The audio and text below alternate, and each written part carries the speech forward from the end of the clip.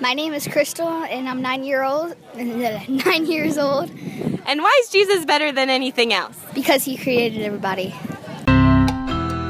Being a kid isn't easy. You know you're supposed to be good, and sometimes you feel like you're doing a great job. But then the next minute, you do something wrong again. That's why we need Jesus, and to remember the good news of the gospel every day. Not just the part about when Jesus came to earth, but God's rescue plan from before he even created the world, so that we can see through every story in the Bible why Jesus is better than anything else, and why he wants you to join him.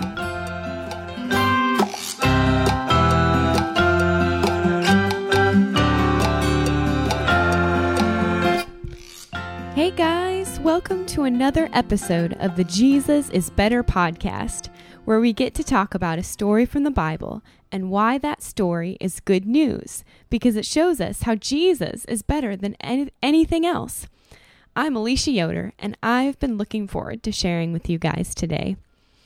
So last time we talked about how God protected the Israelites, even when Pharaoh made them slaves, using 2 midwives to keep the baby boys safe when they were born, instead of killing the boys like Pharaoh told them to do.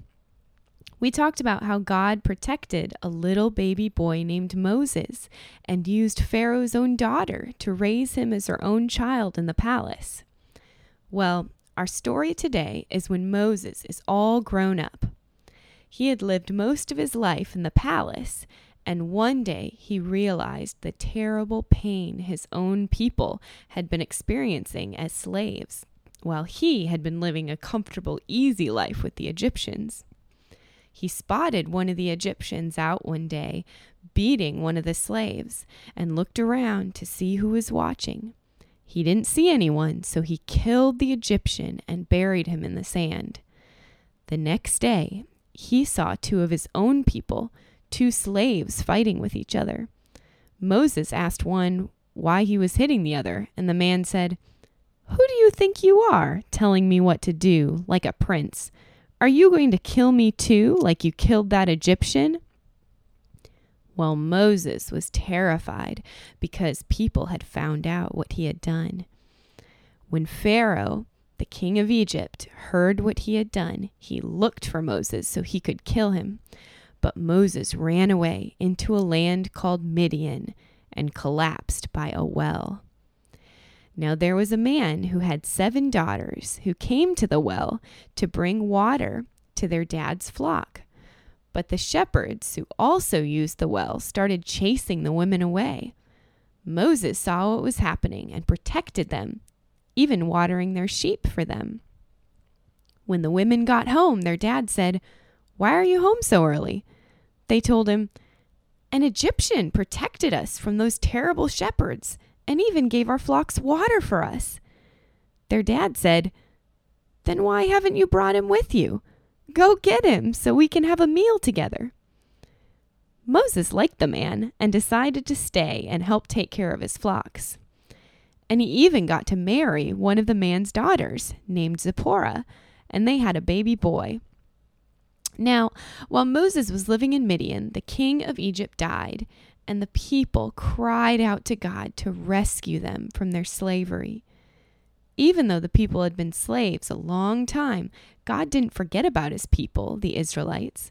He had made a promise to Abraham a long time ago that he would make them into a great nation, give them a place to live, and that all the nations would be blessed through them. God wouldn't break his promise, so he decided to get the man he would use to rescue those slaves. But that man was back in Midian, taking care of his father-in-law's sheep. How could he know that God wanted him to go back to Egypt? Well, God sent a flaming angel to a bush close to where he was watching those sheep. Moses saw the burning bush, but he had to look closer. He said, "I have to go see what is happening, why this bush isn't burning up." When Moses came closer, God called to him out of the bush, "Moses, Moses." Moses said, "Here I am." Then God said, "Take off your sandals, because the ground you are standing on is holy." He said, "I am God, the God of your father and grandparents and great-great-great-grandparents, Abraham, Isaac, and Jacob." Well, Moses covered his face because he was afraid to look at God. God said, "I have seen the pain of the slaves in Egypt. I know all the horrible things that are happening to them, and I'm going to rescue them from the Egyptians and bring them into their own good land to rest and work and live together. I want you to come with me and talk to Pharaoh so that you can lead them out of Egypt." But Moses said, "How could you choose someone like me to do this job of rescuing the slaves?" God replied, "I will be with you. And here's my promise. When you do bring them out of Egypt, you will come again to this mountain where we are and serve me all together." But Moses said, "If I tell the people that you sent me to rescue them, and they ask what your name is, what should I tell them?" God said, "Tell them I am who I am. I am has sent me to you. And tell them I am the Lord, the same Lord your ancestors, Abraham, Isaac, and Jacob worshipped. My name will stay the same forever, so everyone can tell their children, and their children can tell their children. Go tell the leaders of my people that I came to you and have seen all the pain you have experienced in Egypt as slaves. I promise to take you to your own land now. And don't worry, because they will listen to you. And go to ask the king if they can go into the wilderness to make a sacrifice to worship me.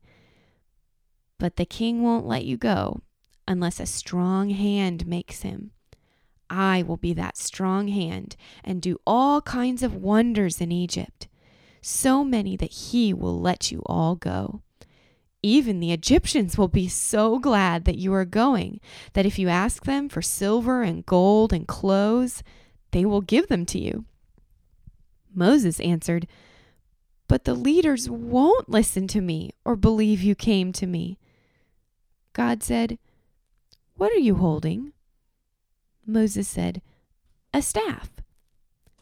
God said, "Throw it on the ground."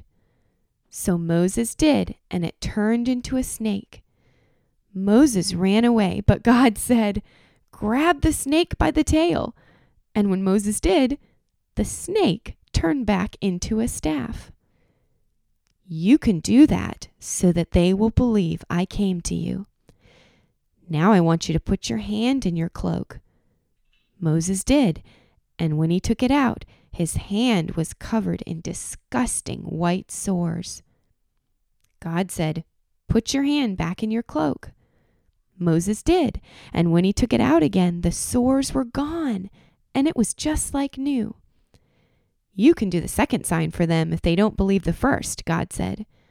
But if they won't believe either sign, you can pour some water from the Nile River onto the ground, and the water will instantly become blood. Moses said, "I'm not good at speaking to leaders or kings. I can't come up with the right words to say." But God said, "Who made your mouth? Who keeps him from talking or hearing? Who makes him see or be blind? Is it not I, the Lord? Now go, and I will teach you everything I want you to say."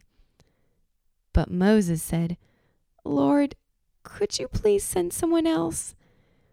God was angry when he said that. But God said, "Don't you have a brother named Aaron who can speak well? He is coming to find you and will be glad to be with you. I will talk to you, and you can tell him what to say. When I tell you both what to do, he can be your mouth. And don't forget your staff, because you will do the signs with it." God also told Moses that the men who wanted to kill him for killing the Egyptian were dead now, so he didn't need to be afraid. So Moses asked his father-in-law if he could go back to visit his family in Egypt, and his father-in-law agreed. So Moses and his wife and son went, and God sent Aaron to meet him, and Moses told him everything. And they went together to the leaders of the Israelites and showed them the signs. And the leaders believed, just like God had said, and worshiped God. Now that's the end of our story today. But now it's time to think about the choices people made in our story. What did Moses choose to do?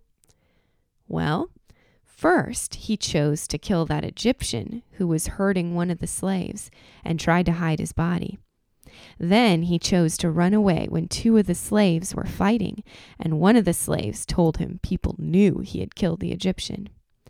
When he fled to Midian, he chose to rescue a man's daughters from some mean shepherds and chose to water their sheep for them. He chose to stay with the man and marry his daughter and care for his sheep. God chose to talk to Moses through a burning bush, and Moses chose to listen. But he also chose to give God all the reasons why he couldn't do the job God wanted him to do, which was rescuing the Israelites from Egypt. God chose to respond to all of Moses' questions and gave him signs like turning his staff into a snake, covering his hand in sores, and then healing it, and promised to send other signs for Moses to show the king. When Moses' last request was for God to send someone else, God chose to give him his brother Aaron as his helper when going to the king. Moses chose to finally go and tell the leaders or elders what God had said, and the elders chose to believe him and worship God. But let's think about what choices could have been made. Could Moses have chosen to just stay in the palace and forget about his people, the slaves? Could he have decided to stay in Egypt or not help those women in Midian chase away the shepherds? Could he have ignored the burning bush or refused to do what God wanted him to do in rescuing the people? What could God have chosen? Could he have decided to use someone else to rescue his people another way? Do you ever feel scared to follow the way God wants you to live? To tell others about how Jesus has come to rescue them from the punishment for their sins? Do you ever feel like you've messed up so much that God could never use you to be a part of his plan for bringing people from every nation to know him? When we look at the story of how God wanted to use Moses as part of his rescue plan, we can see how patient and good God is, even when we're scared. God didn't answer all of Moses' questions in the way Moses probably wanted him to, but he patiently responded to everything Moses said. And when Moses asked why God chose him to do the job, did God say that it was because he was so smart or kind or good looking? No, he said he would be with Moses, showing his power and helping him every step of the way. God is also gracious. When Moses asked God to send someone else, God sent Moses' brother Aaron to help him.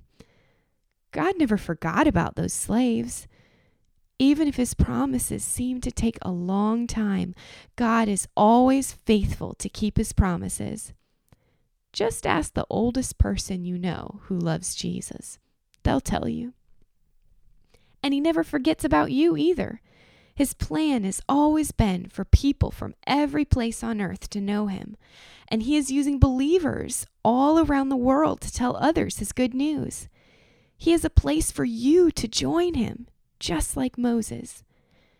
But the best news is that even when we fail, when we're lazy or selfish or scared because we don't know what's going to happen or just don't want to, God doesn't look at us any different. Because there was someone who did obey his Father perfectly in every choice he made. Jesus was the perfect rescuer by his obedience in his life and death. He died so that we could have his righteousness, so that when God looks at us, he sees Jesus' perfect obedience. That's why we can try and fail and keep trying to follow God and tell others about him too. And when we say the wrong thing or stumble over our words, we can trust that God is the one who can change someone's heart to love him, even if someone else could have said it better than you.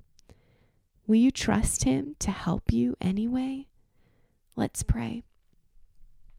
Thank you, Jesus, for letting us join you in the work you are doing to rescue people from the slavery of sin into new life with you.